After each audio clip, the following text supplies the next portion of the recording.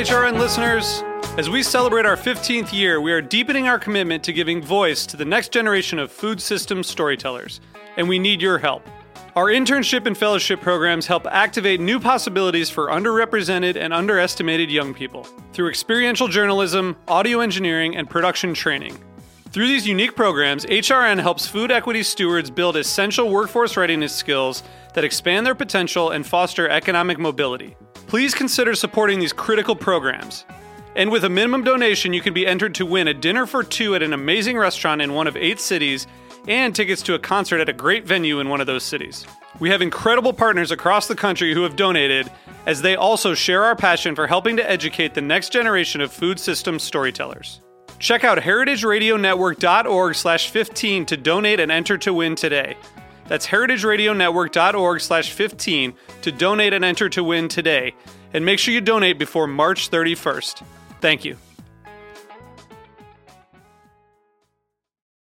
You're listening to Heritage Radio Network. With more than 30 weekly podcasts, HRN has something for every food lover. Learn more at heritageradionetwork.org. This episode is brought to you by Roberta's, home of Heritage Radio Network for 10 years. Roberta's was founded in Bushwick in 2008 and has become one of the most iconic restaurants in the country. HRN made its home inside of Roberta's in 2009, and together they have become part of the DIY fabric of the neighborhood. Roberta's, the pizza restaurant, is open for lunch and dinner 7 days a week and serves much more than just the famous wood-fired pizzas. Their team dreams up new salads, pastas, and sandwiches on the regular. Roberta's Tiki Bar is alive and well in the back garden, serving up frozen drinks in the summer and hot toddies in the winter. Stop by the bakery and takeout spot next door for fresh breads, sticky buns, and pizzas to go. And of course, there's the 2 Michelin-starred Blanca tucked away in the garden for truly daring diners. But Roberta's also extends beyond Bushwick, with multiple locations in New York City and now in Los Angeles. You can also find their frozen pies in grocery stores around the country. The spirit of Roberta's, like Heritage Radio Network, is everywhere. Here's to many more years of pizza-powered radio. Learn more about Roberta's at robertaspizza.com.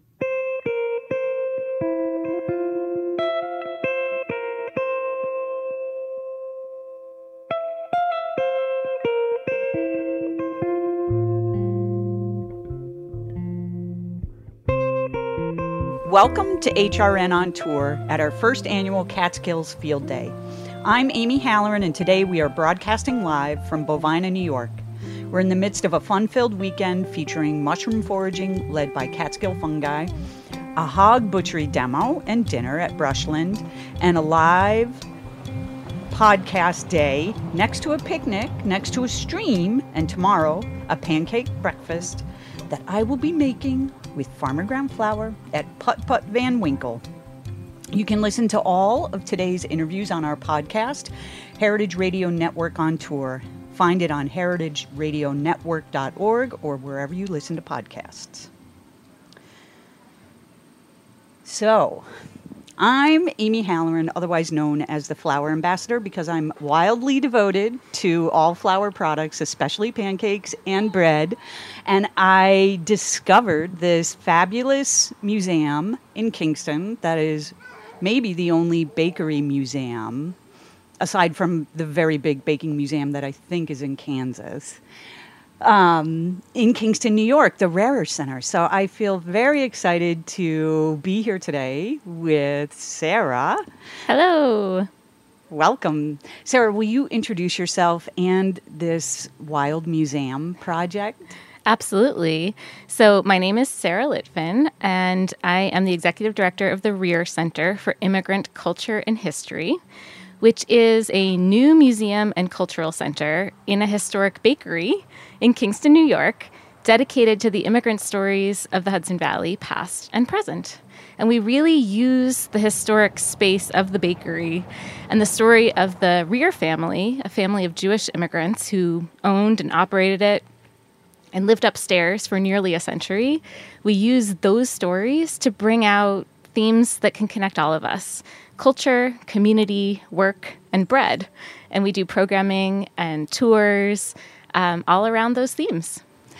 And it's not limited to bread at all. So why don't you talk a little bit more about the beyond bread, and we'll circle back to bread. Sure. So, well, I guess I could start with sort of how we came to be.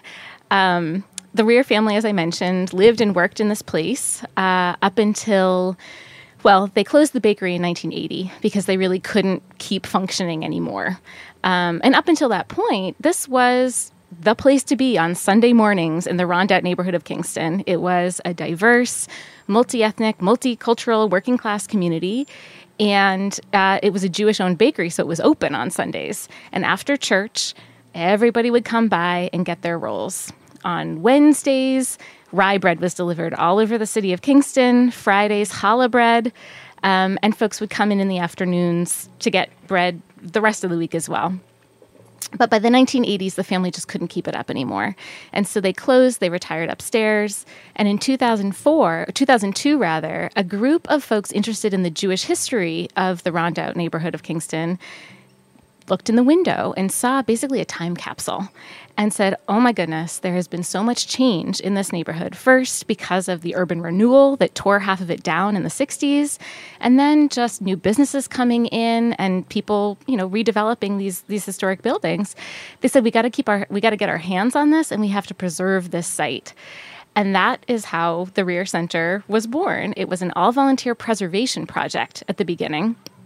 And this group of amazing folks really were able to stabilize, at least start the process of stabilizing the structures. And they came up with this idea of having it dedicated to immigrant and multicultural stories. So they would have this big multicultural festival annually off-site and bring together dance troupes from all over the Hudson Valley and performing groups. But they weren't yet able to get the site itself open to the public. And it's only in 2018 that we opened the site to the public for the first time and began the process of really developing into our own separate museum and cultural center. That's great, which is how I began intersecting. I found you on Instagram and some post about the bakery, and I just love knowing that this bakery that started in 1908, correct? Yeah. So 1908 to 1980, this bakery lasted through so many changes in the city of Kingston, but also through our migration to factory bread. 1920 is where factory bread really began to have a good foothold, and to see a small bakery last and adapt throughout time is really amazing. Well, and that's been one of the really fascinating pieces of kind of discovery. People loved this bread. Literally, yesterday I was in our gallery space. Now we've converted the former hayloft that was used for the delivery horses back in the day is now a gallery dedicated to immigrant stories. And a woman came in and was telling me just how delicious this was and remembering from her childhood. And it really was just that. It was so good. But what was interesting to me, kind of to your point, is as we started changing the time capsule, right, looking through the things that the Reher family left behind, whether it was car parts or scraps of paper, we found rings on the shelves that were kind of showing where canned goods had been kept year after year after year. And that really got me thinking along the same lines that you're saying about this relationship between foods, breads that were this European Jewish recipe that was brought here alongside bags of potato chips and canned goods, and how they were able to kind of shift and adapt in little ways their business model over the years. Right.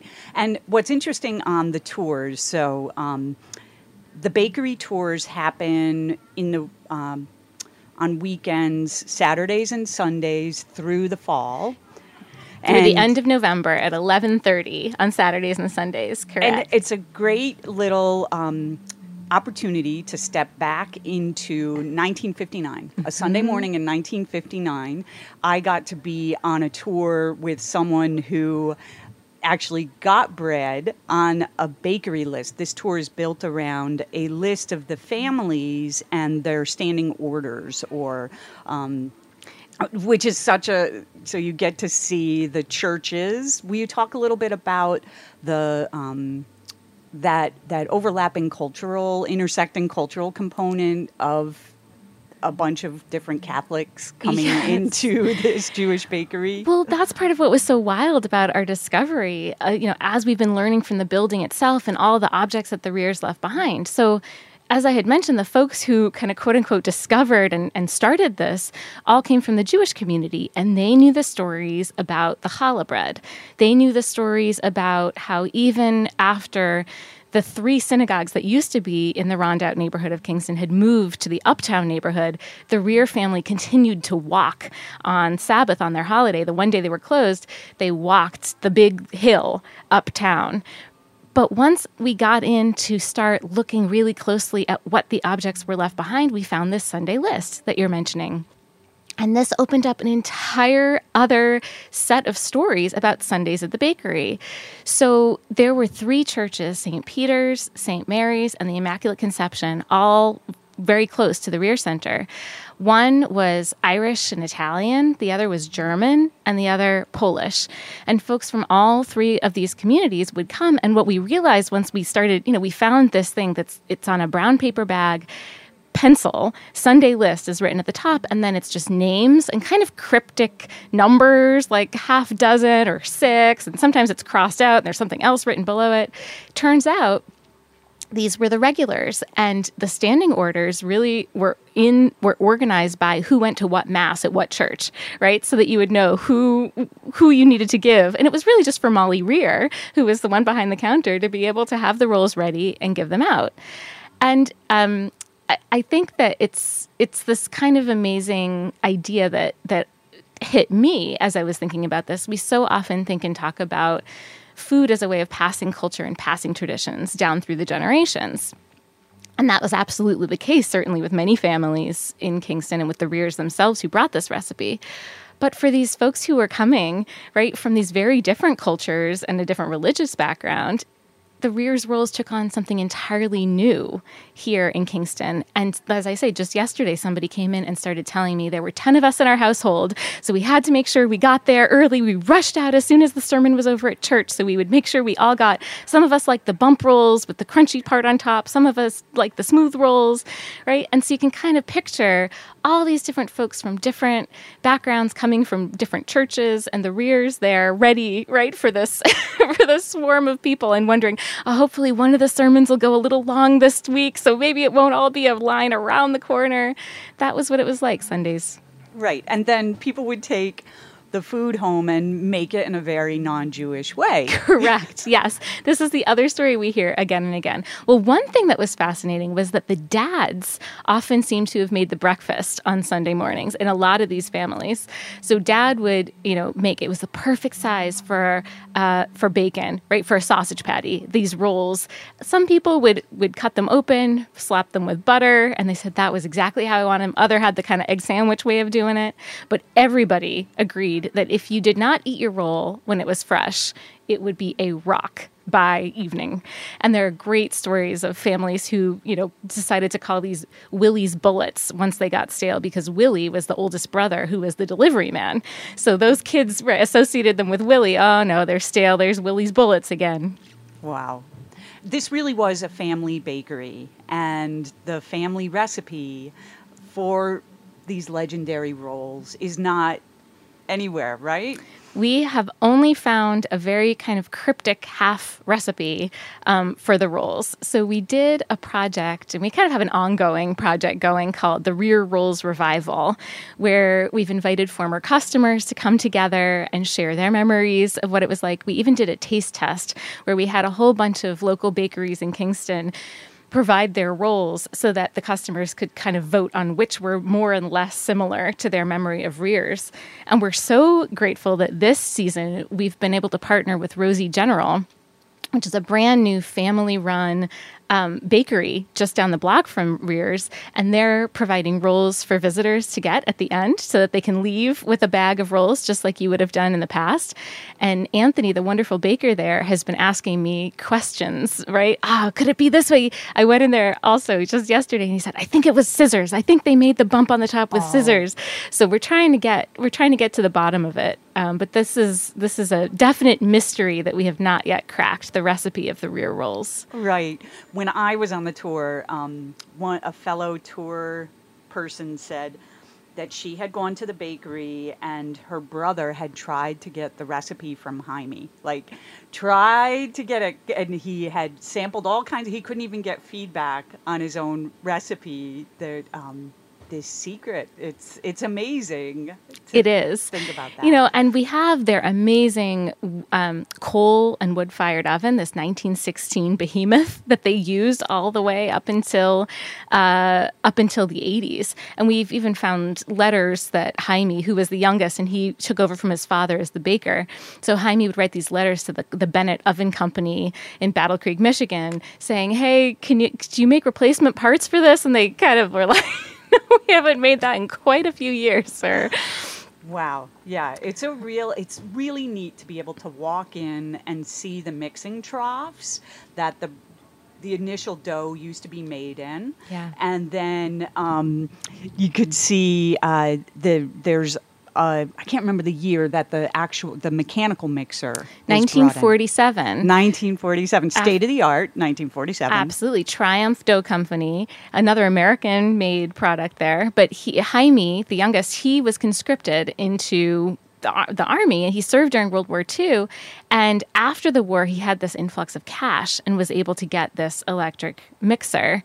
But one of the really great stories I love is that, to the point of nobody knowing the recipe, when Jaime was serving, his brother Willie had to take over, and Willie was a terrible baker. And the whole family tried saying, "Oh, it's a new recipe, it's the White Mountain rolls." But really that just meant that they were doughy and uncooked in the center. And thank goodness Jaime came back and was able to take over as baker. So the bakery lasts through some bad baking. Yes. It lasts through some bad baking. It lasts through urban renewal, which was pretty remarkable as the foot traffic. I mean, there were 427 buildings in that area that were torn down. That's their weekday foot traffic of folks who live nearby. But what they were able to do was adjust their business model, and because it was a kosher bakery, they were able to sell bulk orders to summer camps in the Catskills, and that they actually had some of their most successful years during and after urban renewal. Wow. And was Jaime the only baker in those later years, and the sisters were out on the retail side? Well, no, two of the sisters helped shaping the dough. And so Jaime was the baker. The Gertie and Elsie helped shape the dough. Molly, who was the oldest sister, was the woman behind the counter. She's the one who kept that Sunday list. And then Sadie, who ironically is the only family member we have a photo of in the business, she did not like to be a part of it. She really kept to the cooking and cleaning for the family upstairs in the apartment. Wow. And there are no, they could have had cutting machines. There's dough dividers. And to think about the sisters' hands rolling, I'm sure they had it down to rolling two at a time. Yep. Because that was a lot of rolls that they sold on Sundays. That was a lot of rolls. It was a lot of rolls, and it's really, I mean, that's my favorite artifact in the whole museum is the top of the dough trough, right? In the early years before they got that electric dough mixer, it was all reaching in and mixing it with your body strength, right, by hand. But there was a top to it that you would put on when you left the dough to rise.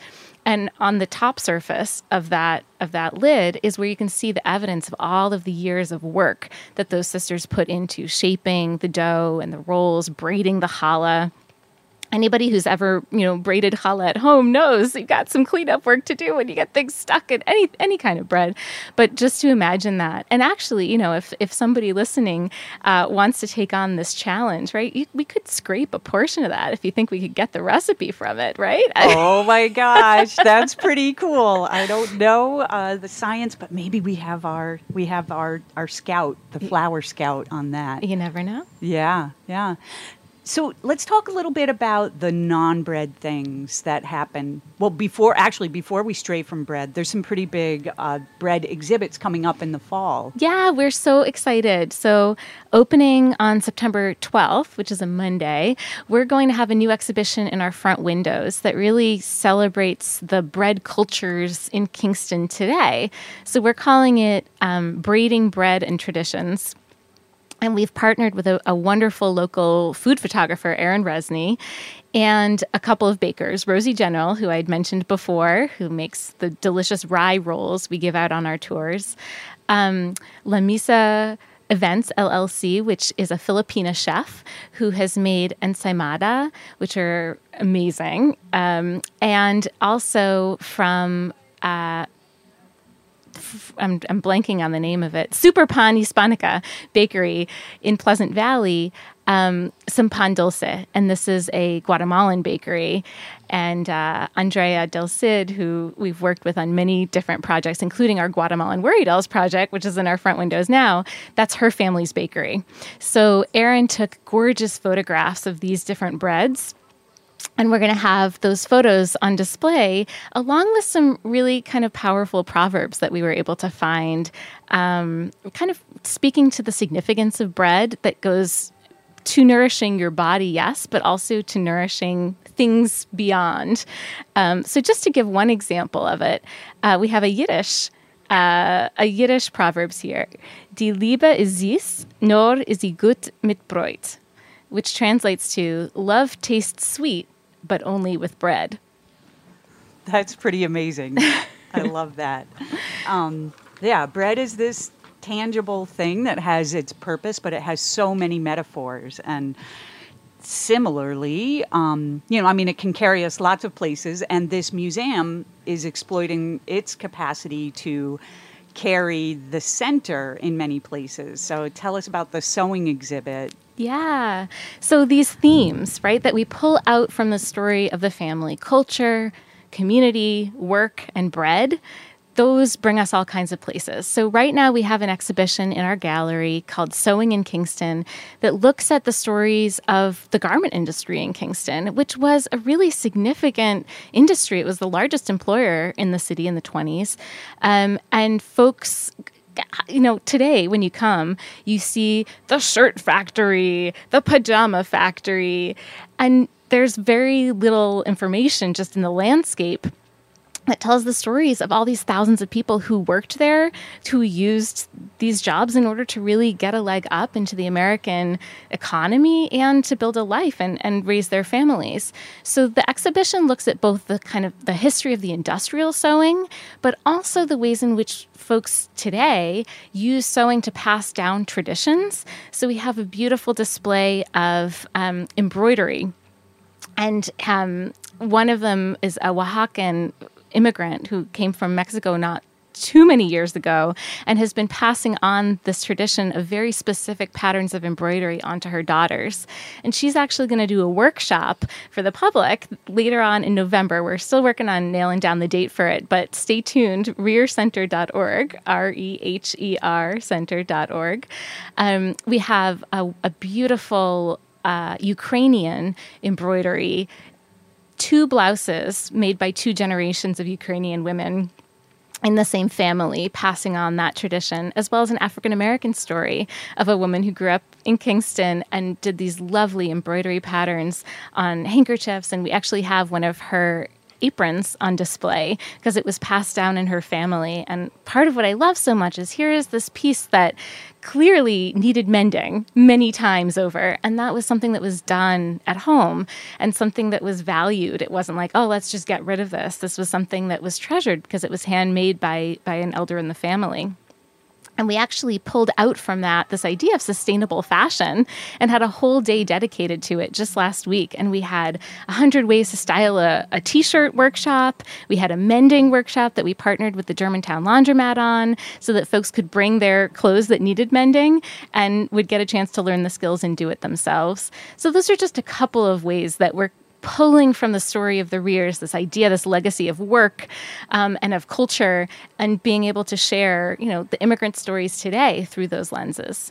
That's so great. I am excited to see the bread exhibit, of course, but to be near you guys and watch as all of this evolves and see what past and present moments and ideas you stitch together. Thank you. And we are too. And it's very much a work in progress. And that's one of the things I want to just put forward. Yeah, if you're listening to this and you say, I'm that bread scientist, right, that we need, or have some idea or a way, if you see a parallel between the work we're doing and what you do, let's be in touch, because as we continue to stabilize the building, which is not yet completed, and open it up and continue to learn the stories and connect with our community and connect with contemporary immigrants in the area, this thing is going to keep taking shape to really become what it's meant to be. And one way that we're going to be doing that just this fall is through a partnership with the Ulster Literacy Association. So we're partnering with them to collect the immigrant oral histories of Ulster County. And a year from now, that will be our exhibition in our gallery space, is showcasing some of the stories that we learn, specifically connected to food. Wow, that's great. Sarah, thank you so much for talking with me. And thank you all for joining us for Heritage Radio Network's first annual Catskills Field Day. We couldn't have done it without our partners. Special thanks to Putt Putt Van Winkle, Edible New York, Wadler Brothers, Waffler Estate, Isolation Proof, Upward Brewing, Black Diamond Cider, and Bread Alone. Check out more episodes of HRN on Tour, along with our full lineup of shows at heritageradionetwork.org or wherever you get your podcasts. Thanks for listening to Heritage Radio Network, food radio supported by you. Keep in touch at heritageradionetwork.org/subscribe. HRN on Tour is powered by Simplecast. This episode of HRN on Tour was produced in part by generous funding from the Julia Child Foundation.